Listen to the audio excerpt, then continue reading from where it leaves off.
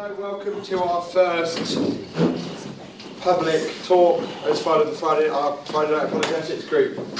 Got our guest speaker in, is Peter Williams. Do you just want to explain a bit about yourself, what you do day to day? Sure, yeah, okay. Well, I'm a Christian philosopher, so I studied philosophy at various universities for a while, and then I did student work in Leicester for a while, and then I moved down to the south coast to Southampton, where I now live, where I work alongside a Christian educational charity who are based there, under whose auspices I travel around the country doing philosophy and ethics conferences with sixth form students under the sort of general curriculum requirements, and I also do talking at churches and Christian unions and so on these kind of apologetical, philosophical issues, and writing and taking whatever opportunities I can to be involved in the intellectual defence of Christianity.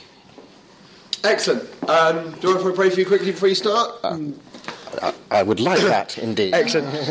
Father, thank you for bringing Peter here tonight. May you please use him to speak to the people in the audience tonight, Father. We thank you and praise you for the gifts you've given him, Father, and the way that he's using them to serve you. Amen. Amen. Well, thank you. It's lovely to be invited to come and spend a nice chunk of time talking not merely at, but with, when we get on to the Q&A time, a nice bunch of bright people about some interesting issues. So I hope you'll find something engaging in what I have to say tonight, perhaps something provocative as well. We'll see when we get to the Q&A time. Just to bring to your attention my website address. There's a bunch of free stuff on there, including the links through to my podcast channel, the YouTube channel and things. I am recording this evening for my podcast channel. Fair warning, just to let you know that that's happening. So I'm going to look at a number of points at which I would want to pull up the new atheism for being wrong about various things, sometimes in a rather catastrophic manner, and we'll work our way through this list where I'm going to try and indicate why I think the new atheists are wrong about faith, about scientism, about freedom and responsibility, about morality, about materialism, about the Gospels, and about Jesus. I was asked a question over dinner earlier how I would define the new atheism and where this sort of phraseology comes from. Today we sort of speak about the new atheists or neo-atheists, and that seems to then draw a contrast between that group of atheists and other groups of atheists who we will call classical atheists, perhaps. And it was actually an article in Wired magazine, referenced at the top corner there, by Gary Wolfe, that coined the phrase, the term, the new atheism. But this group of mainly American and English, although some European writers have then self-appropriated that term. So, for example, the physicist Victor Stenger published a book called The New Atheism. So they've sort of adopted this term that was coined for them by the agnostic writer Gary Wolfe, who defined them in this article in Wired magazine in this way. He said, the new atheists condemn not just belief in God, but respect for belief in God. In their opinion, religion is not only wrong, it's evil.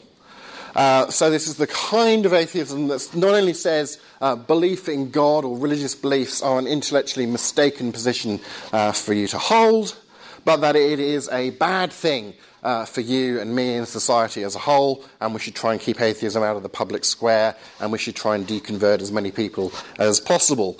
Some people refer to it as a sort of evangelistic atheism, as it were.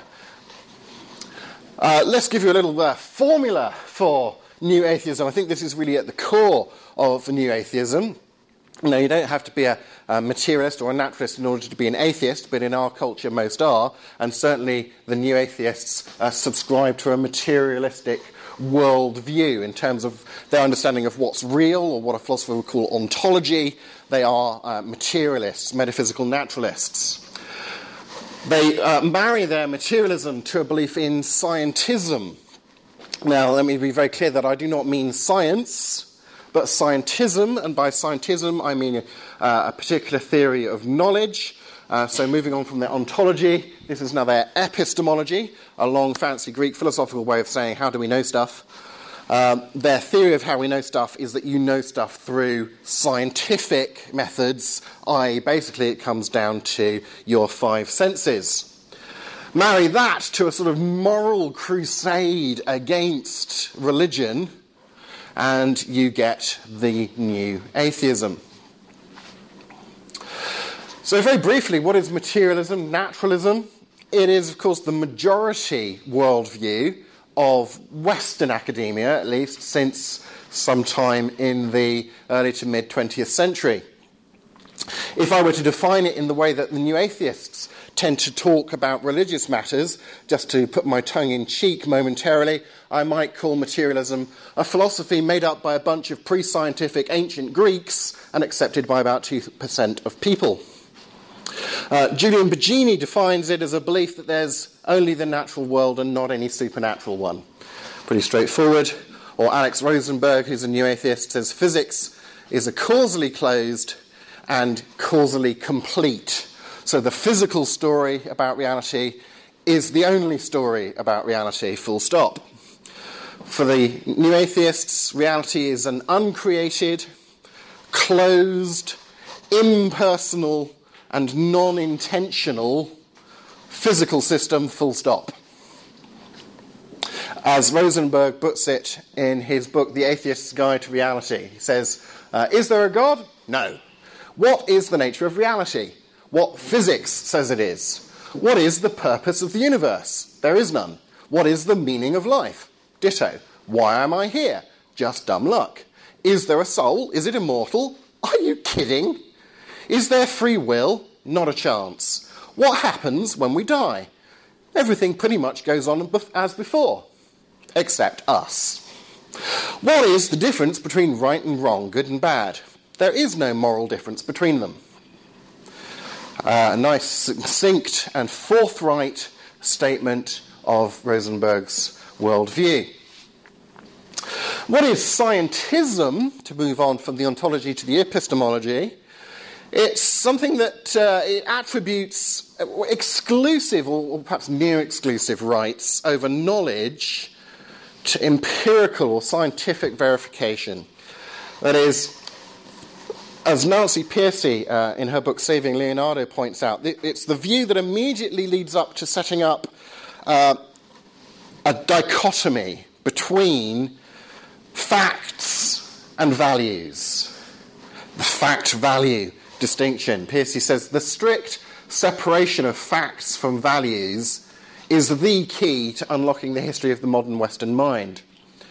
Now, people have always known that there's a distinction between is and ought, the way things are and the way things should be, between descriptive statements and normative statements.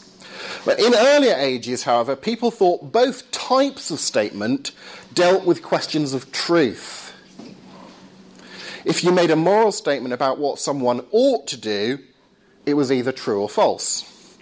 But under a scientistic understanding of knowledge, most new atheists would agree that it cashes out into a fact-value distinction because scientific empirical investigation can't get you from the descriptive is of reality to justifying any prescriptive oughts about reality.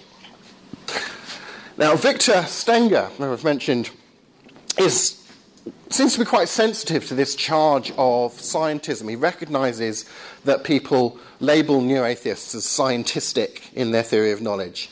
And he says, critics accused new atheism of scientism, which is the principle that science is the only means that can be used to learn about the world and humanity.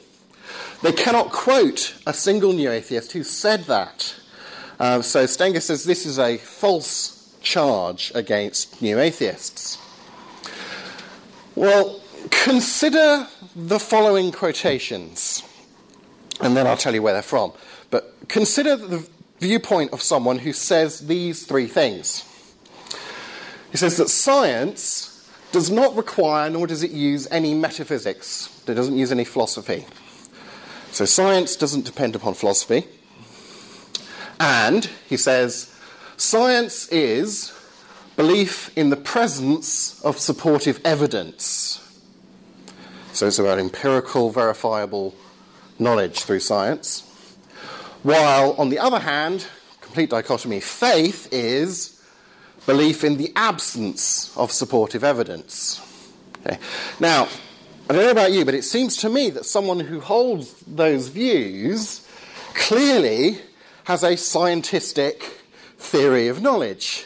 They're saying science is about empirical evidence that helps us know stuff, and science has nothing to do with philosophy, and that's completely distinct from faith, which is all about blind faith. Seems like scientism. Also, all of these quotes are from Victor J. Stenger in his book, The New Atheism. So Stenger is sensitive to the charge of scientism, says you can't quote any new atheist as being scientistic, and yet you can quote Victor J. Stenger as being scientistic.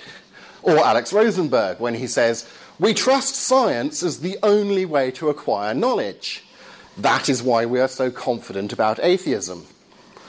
Or Peter Atkins, who says, the scientific method is the only means of discovering the nature of reality, the only way of acquiring reliable knowledge. Or Richard Dawkins, who divides all beliefs into one of two categories. On the one hand, there is what he calls proper evidence-based belief. He says the only good reason to believe that something exists is if there's real evidence that it does. Ultimately, it always comes back to our senses, one way or another. And on the other hand, he says there is blind faith.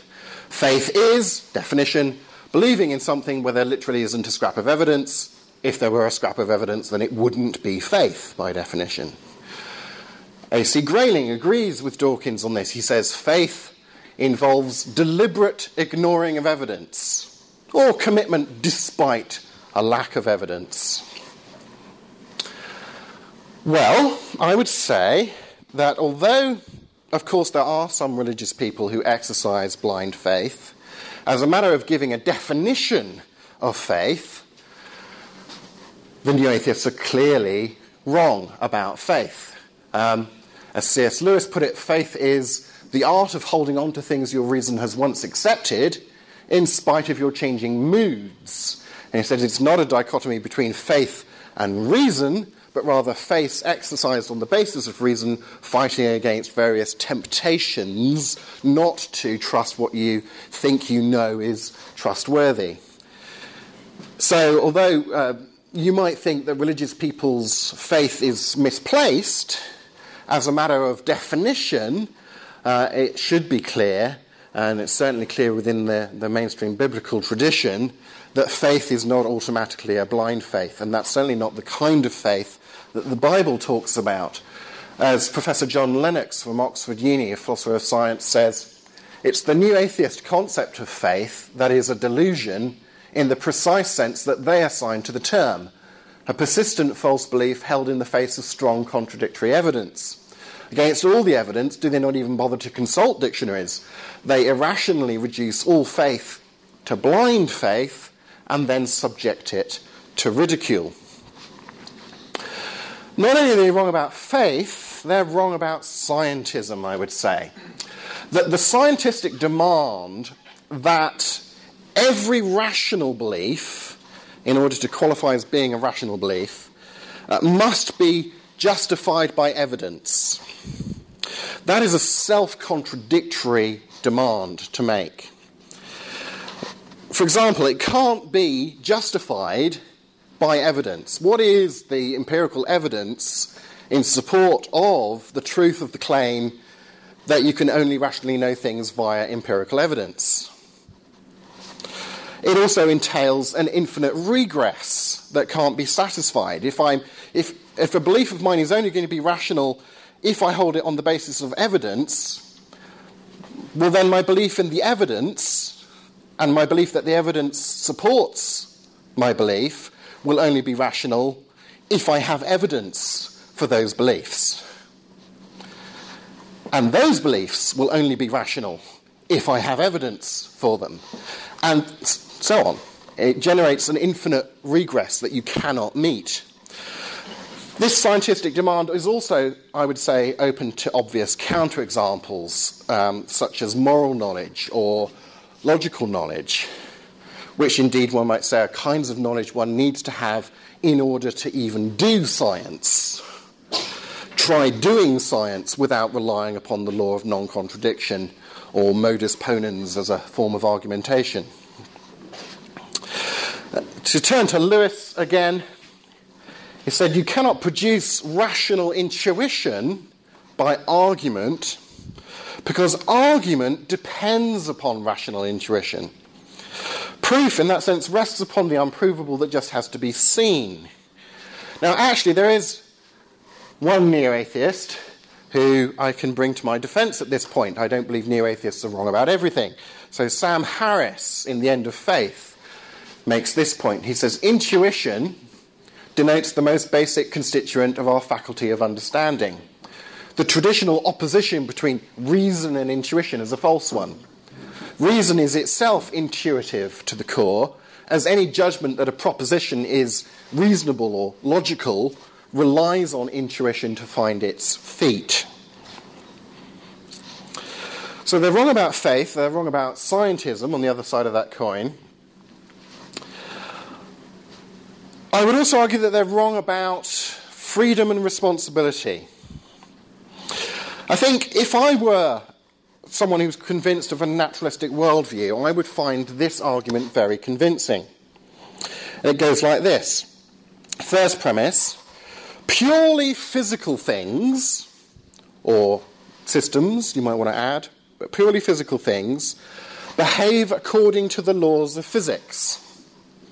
And they lack libertarian free will. Now, even if you want to include an element of genuine ontological randomness within the laws of physics, behaving randomly is not the same thing as behaving intentionally with free will. So purely physical things behave according to the laws of physics, and so they lack libertarian free will.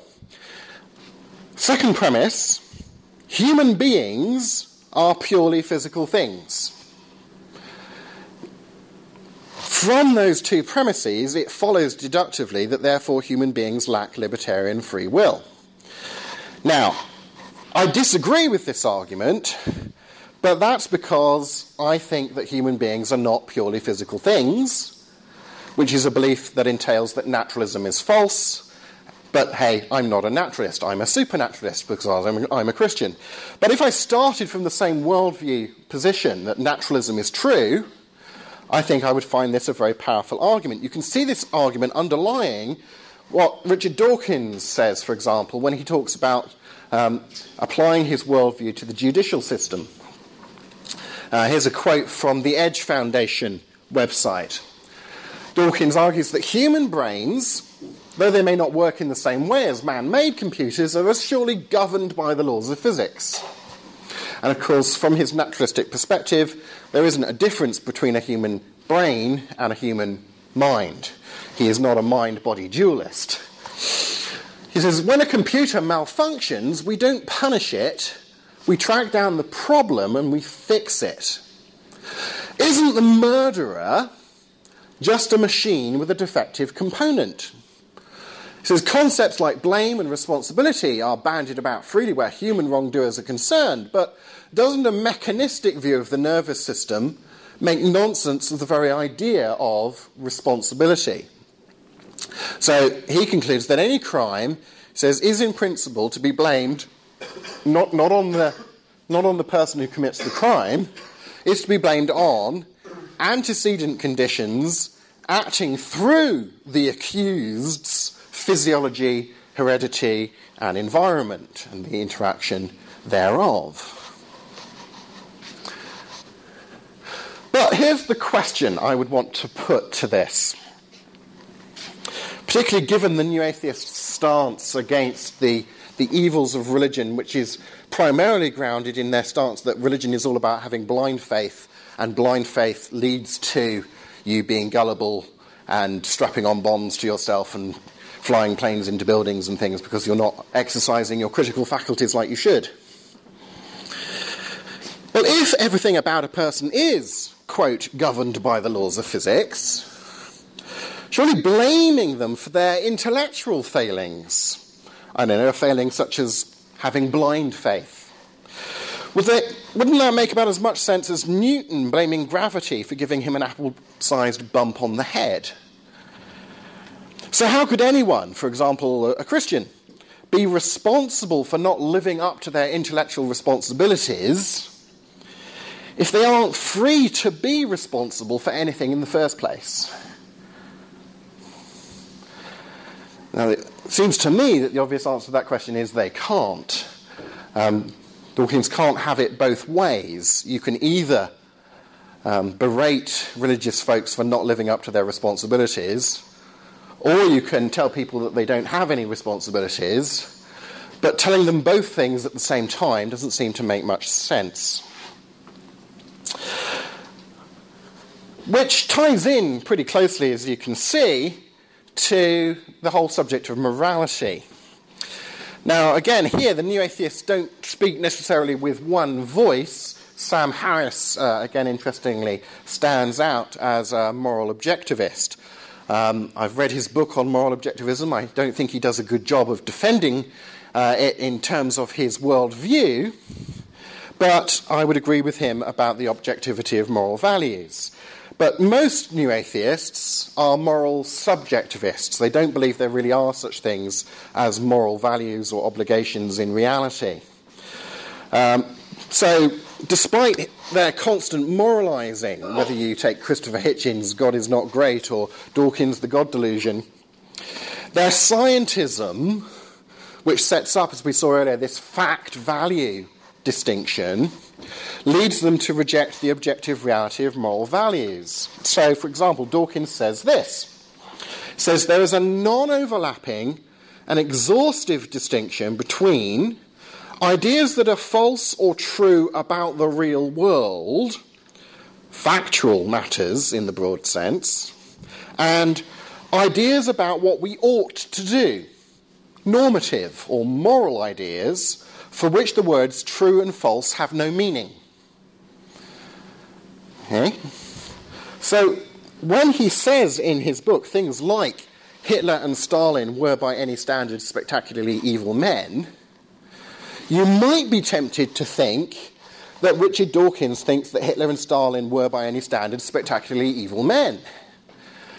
But you will have to remember that as he talks to you in your other ear, as it were, that he's also telling you that I don't believe that there are any objective values. There aren't any standards in that sense. Any standards are just socio-biological relative things. He talks about the changing zeitgeist and so on. But then surely that undermines equally claims like faith is an evil precisely because it requires no justification and brooks no argument. Setting aside the fact that he's misunderstood faith there, seems that, again, he's sort of trying to give you a viewpoint with one hand that he's also taking away with the other. He seems to be saying, on the one hand, that we have an objective moral obligation to oppose religion because religion is an objectively bad thing, in that it does encourage people to ignore their genuine intellectual moral obligations.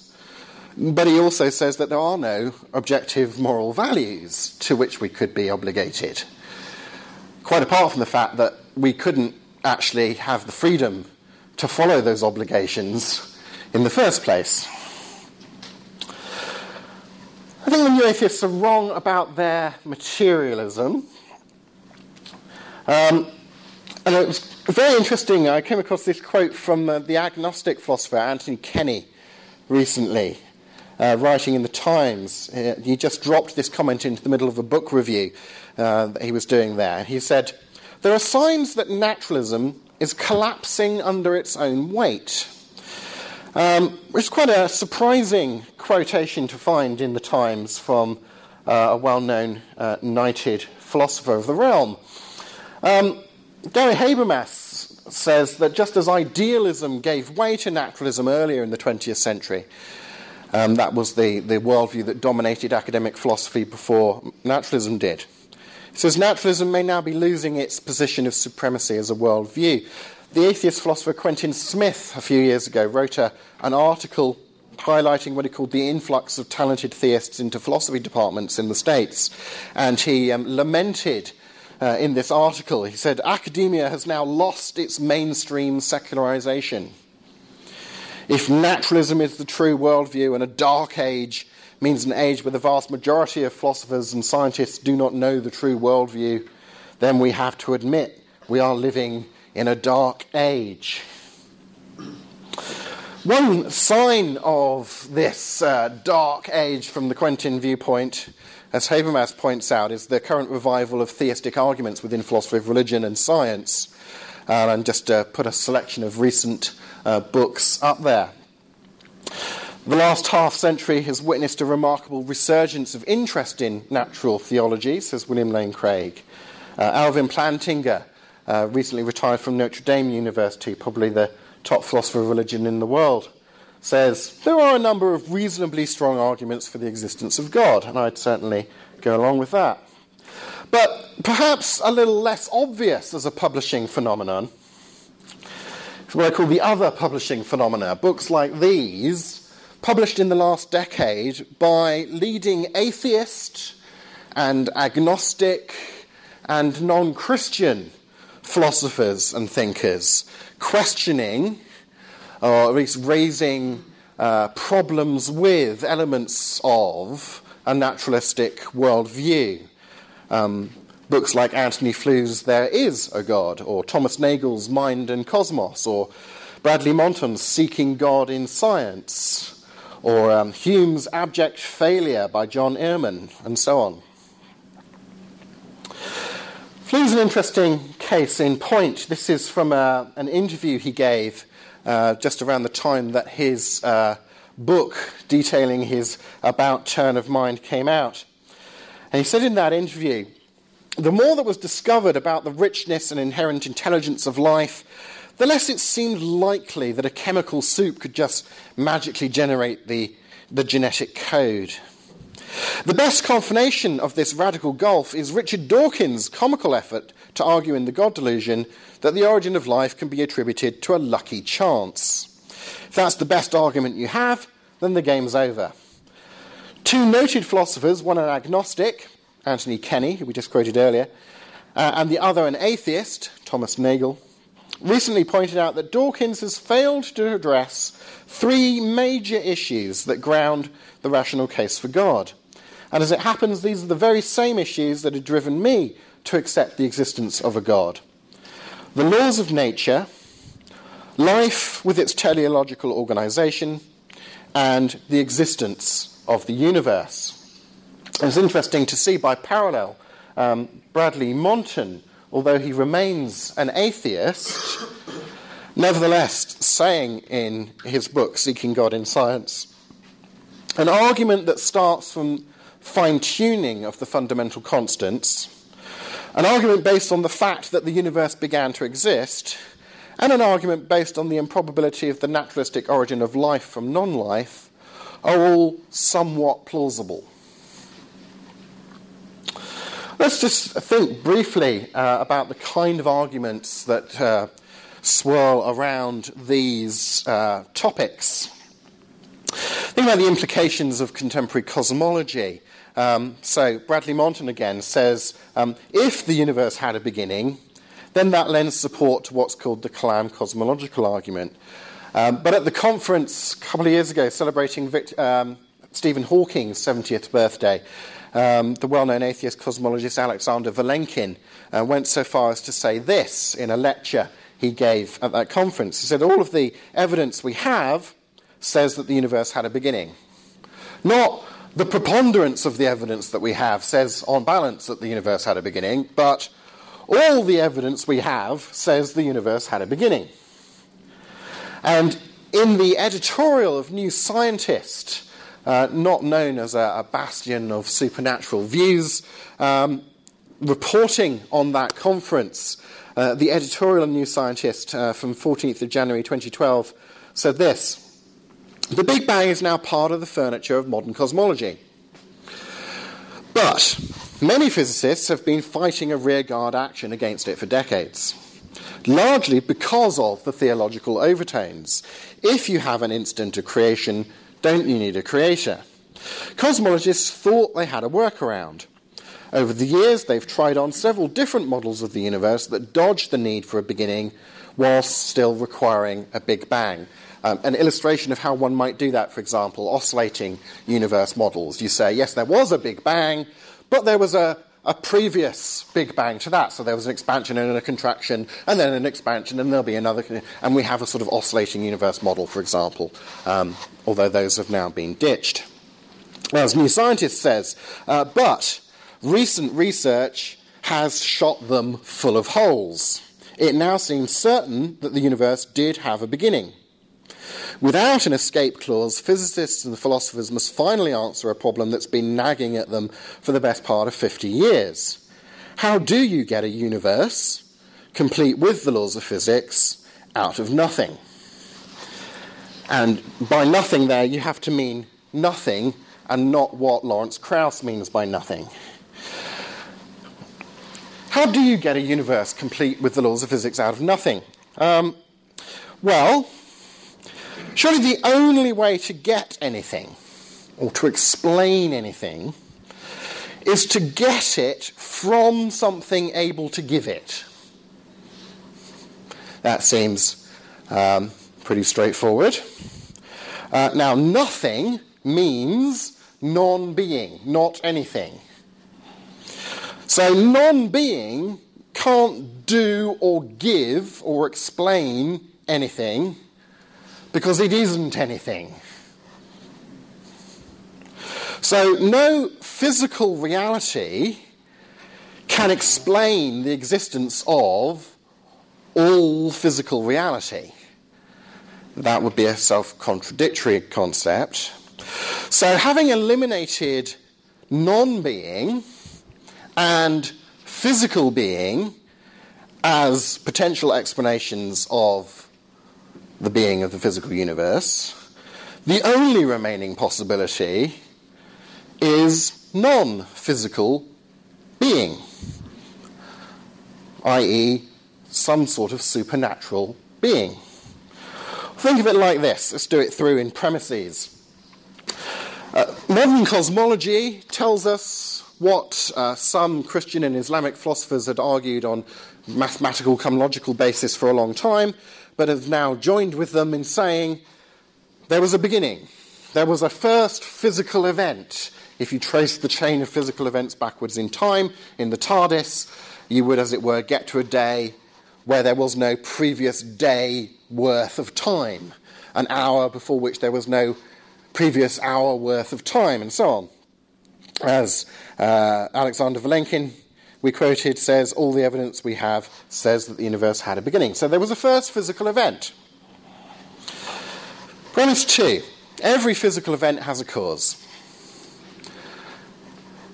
Now that is not a controversial claim, except perhaps when you want to apply it to the first physical event, and people start getting jittery because they see what it implies. But certainly, relative to our experience base of reality, you would say the chances of the proposition every physical event has a cause being true is pretty high. If we were here in the lecture and we suddenly heard a gigantic bang from the corridor, and you said, good grief, what was that? I said, well, it was a bang. But yes, but what caused it? What happened? I said, well, nothing. You'd all believe me and we'd just carry on as if, No, you would not seriously consider nothing as an answer. But those two premises jointly imply something. And just a note, to swat down what I know is the favourite comeback here is to make an appeal to quantum mechanics at this stage. But as David Albert, who is an atheist philosopher of science and physicist, says, relativistic quantum field theoretical vacuum states, no less than giraffes or refrigerators or solar systems, he obviously has a wry sense of humour, this guy, says, are particular arrangements of elementary physical stuff.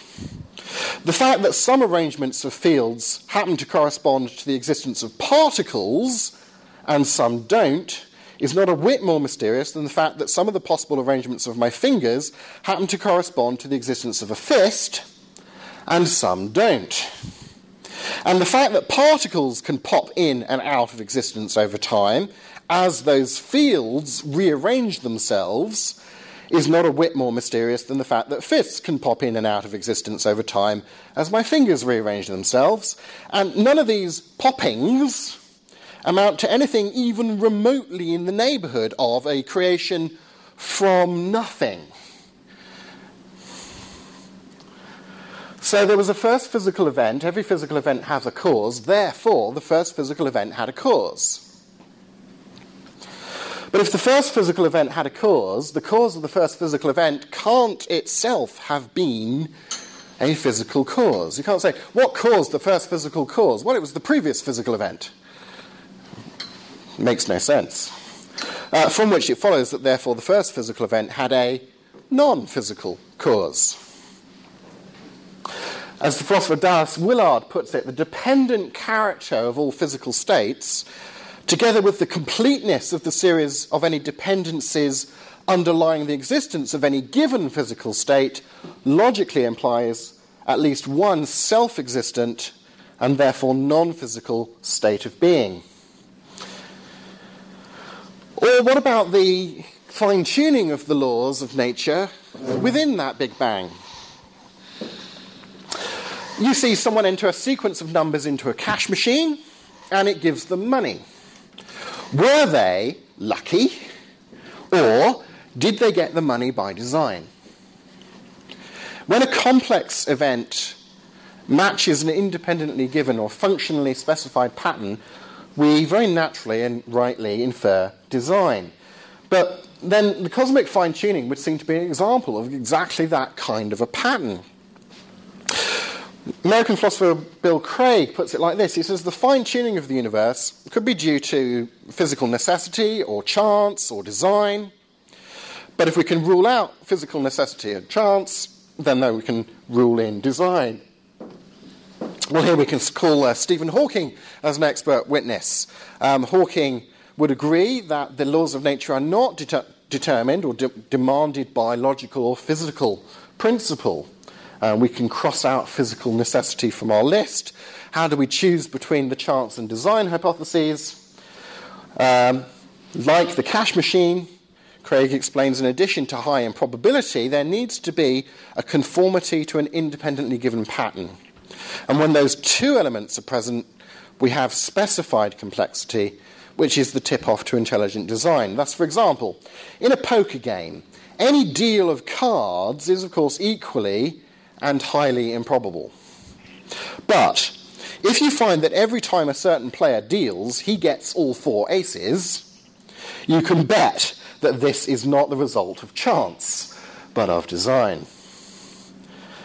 Hawking says the problem is, for our theoretical models of Big Bang to work, the initial state of the universe had to be set up in a very special and highly improbable way.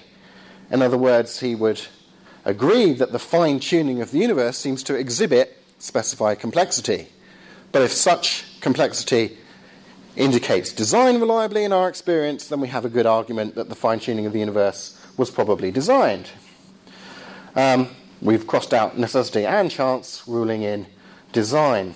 Now, of course, the typical objection here, just to look at the typical one, is to say something like, well, if there were enough different universes, then the specified fine-tuning of our universe wouldn't be complex or unlikely enough to justify a design inference. We give ourselves extra rolls of the dice, as it were, in order to explain it away.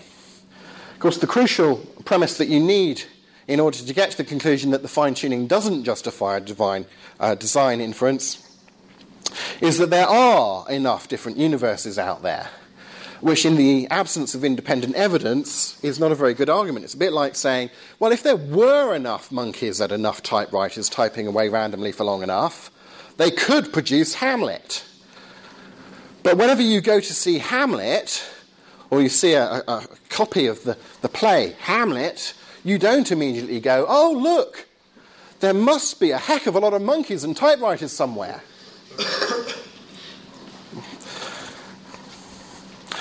Agnostic Jim Holt, in his book Why Does the World Exist, says, since other universes are by definition not directly observable from our own, the burden of proof is clearly on those who claim they exist. Chad Meister points out that there is currently no experimental evidence in support of the many universes hypothesis, though.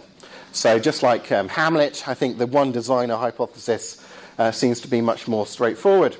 Even if you do invoke multiverses, they don't actually help you. As Paul Davis, as an agnostic cosmologist, says, multiverse theories merely shift the problem up a level from the universe to the multiverse. One only has to list the many assumptions that underpin a multiverse theory. There has to be a universe-generating mechanism, and so on.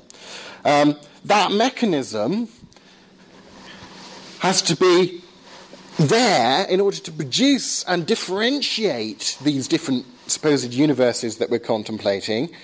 And indeed, why should that particular mechanism of its particular specified complexity, rather than another, one that just randomly generates millions and millions of non-life permitting universes, it would never permit one. Why a mechanism that would permit one of the universes to have life? You just kind of kick the problem up a level.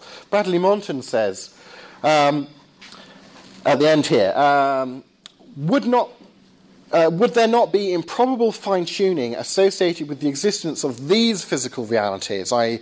the universe-generating mechanisms as well? It's like trying to hide the ruckle in the carpet by sort of moving it along the corridor a bit. So Bradley Monton, and again I stress, he remains an atheist. But he says, I hold that the intelligent design arguments do have some force.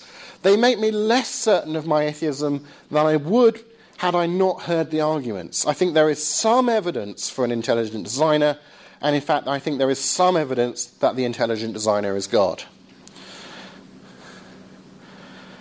Mind, talking about intelligence, but looking more closely to home, is currently a huge and growing problem for a materialistic worldview. You're getting books published like The Waning of Materialism with Oxford University Press.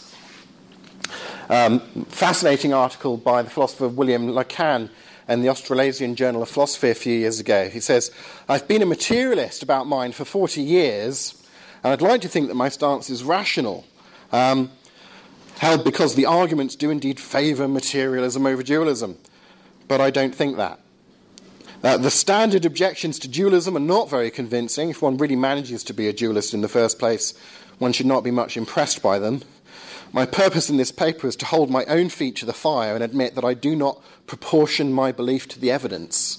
If you want to follow that up online, it's William G. Lycan, L-Y-C-A-N, and the title is Giving Dualism Its Due, from the 2007 keynote address to the AAP.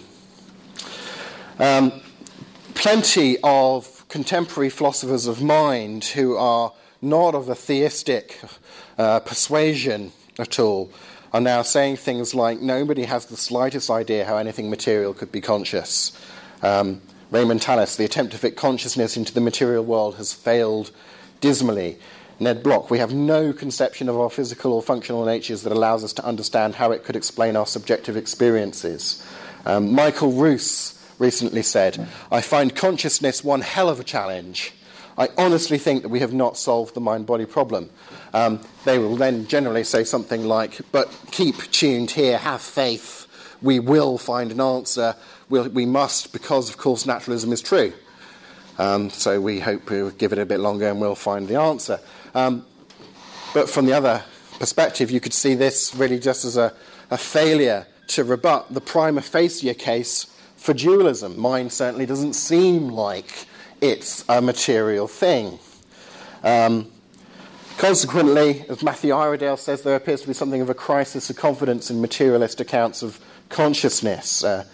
John Heel, philosopher of mind, says in recent years, dissatisfaction with materialist assumptions has led to a revival of interest in forms of dualism, and so on. I mentioned Koons and Bieler's The Waning of Materialism earlier, and there's an interesting quote there about the growing number of prominent philosophers who once had strong materialist sympathies who have come to the conclusion that at least some of the arguments against materialism can't be overcome. Just one fascinating example from Alex Rosenberg's book. In Alex Rosenberg's The Atheist Guide to Reality, he does a stand-up job, I think, of arguing, as he says here, that no chunk of matter can just by itself be about other chunks of matter, without a mind to interpret the first chunk of matter as being about the second chunk of matter. The brain can't have thoughts about Paris or about anything else for that matter. One clump of matter can't be about another clump of matter. Yes, well, I would agree with him. But I would also agree with him when he writes this. Consciousness tells you in no uncertain terms what the content of your thought is, what your thought is about. It's about the statement that Paris is the capital of France. That's the thought you're thinking. It just can't be denied. You can't be wrong about the content of your thought. Unfortunately for Rosenberg, the premise that purely physical realities cannot have thoughts about anything, plus the premise that we have thoughts about things, ineluctably leads you to the conclusion that therefore we are not purely physical realities, and that therefore naturalism is false. Paul Copan, on a slightly different tack, asked Richard Dawkins the question about the rationality of beliefs given a materialistic worldview. He says, even if the atheist is correct, it seems to me that it would be completely by accident rather than by any virtue of rationality that the atheist has, if both the atheist's mind, i.e. their brain, and the theist's mind, i.e. their brain, are just both governed by the laws of physics and determined to think whatever they think. Dawkins' reply to this question shows that he is not up on the contemporary philosophical debate about this. He misunderstands the question and has to have it clarified, and then in answering the clarified question, he dodges the subject and just changes the topic. He says, you could ask the same question about any difference of opinion, which is true but completely beside the point. And he changes the subject and says, if you were to ask me why I'm confident that my scientific rationalism is... was he going to say rational? I wonder. Is the right answer? I mean, the answer is that it works. But as Sam Harris notes, our logical, mathematical and physical intuitions have not been designed by natural selection to track the truth on a materialistic worldview. Or as the atheist philosopher of mind Patricia Churchland says, again somewhat tongue-in-cheek here in the way she phrases it, but a serious point, she says, boiled down to the essentials, a nervous system enables the organism to succeed, in evolutionary terms, in the 4 Fs: feeding, fleeing, fighting, and reproducing. The principal chore of a nervous system is to get the body parts where they should be in order that the organism may survive. Truth definitely takes the hindmost.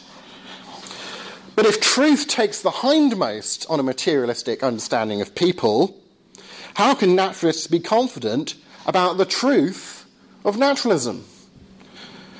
And indeed, in his recent book, Mind and Cosmos, the atheist philosopher of mind, Thomas Nagel, argues that evolutionary naturalism provides an account of our capacities, our rational capacities, that undermines their reliability, and in doing so, undermines itself.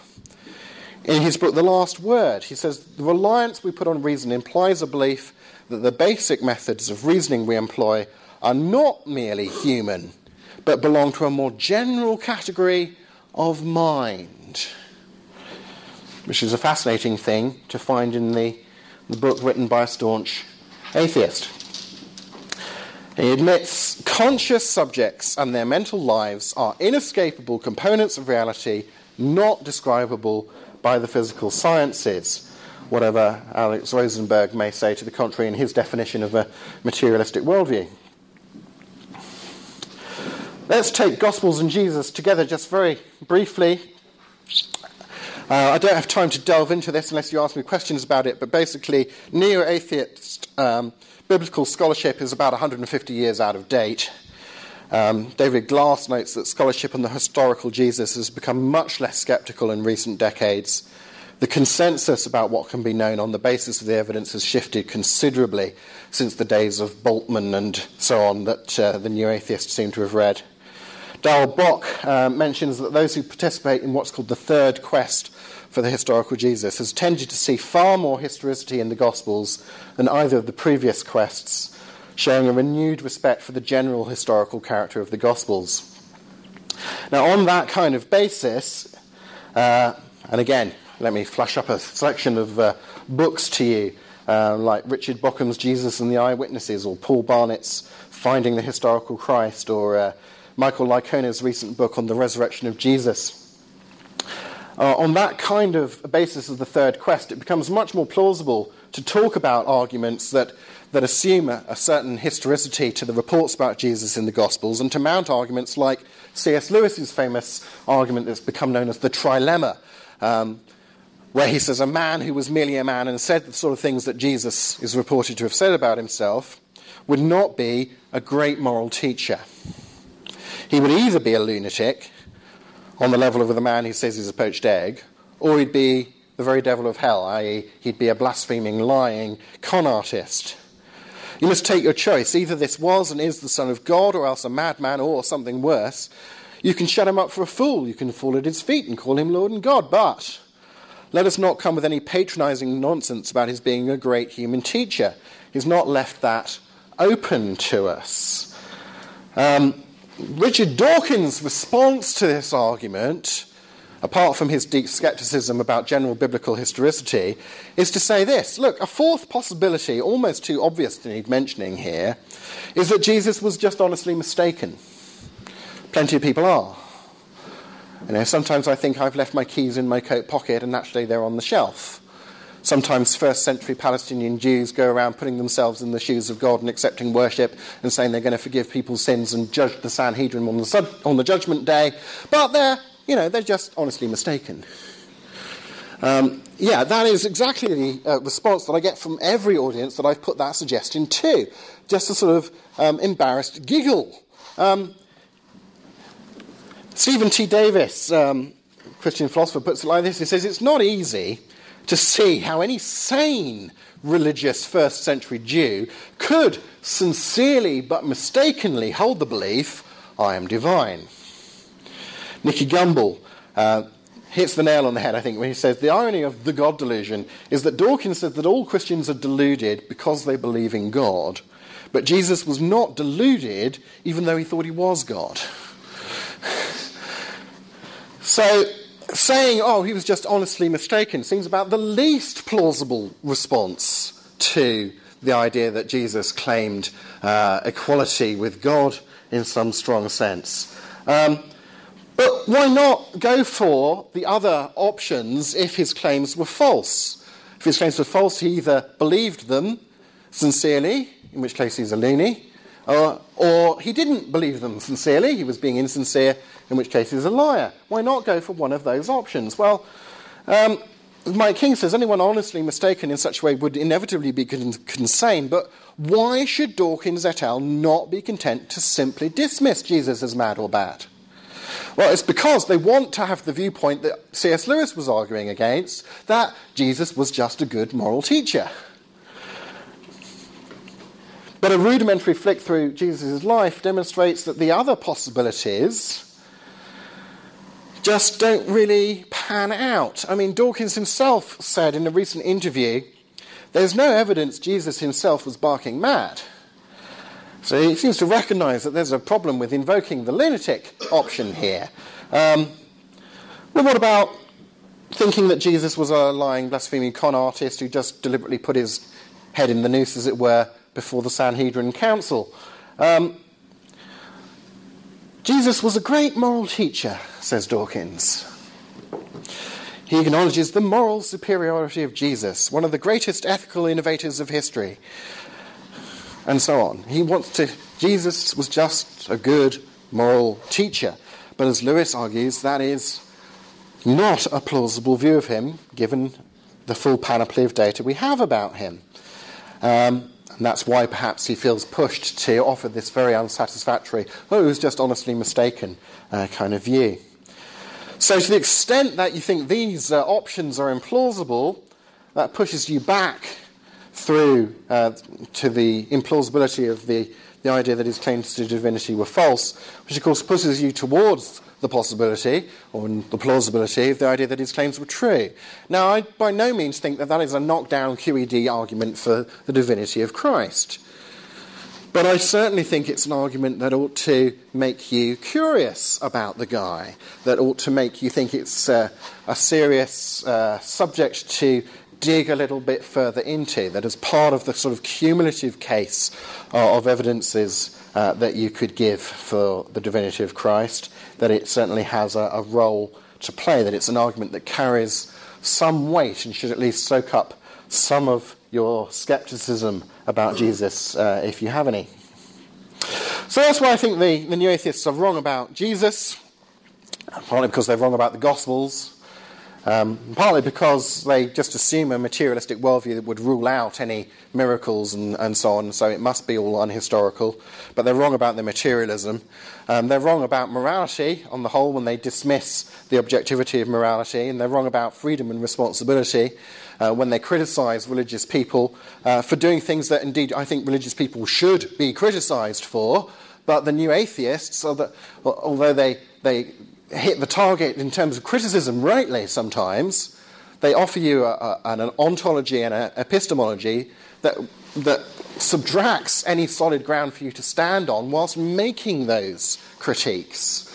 It is indeed a supernaturalist ontology and epistemology that allows you to seriously make those critiques of the evils of religion. And indeed, that's what a lot of the Old Testament prophets spend their time doing in the Bible, launching critiques of the evils of religion.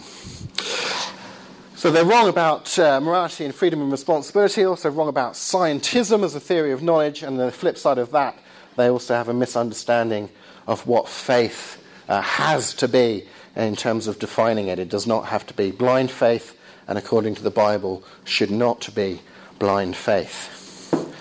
I think that is enough provocation for one evening. I look forward to having some discussion thereupon. Thank you very much for your attention.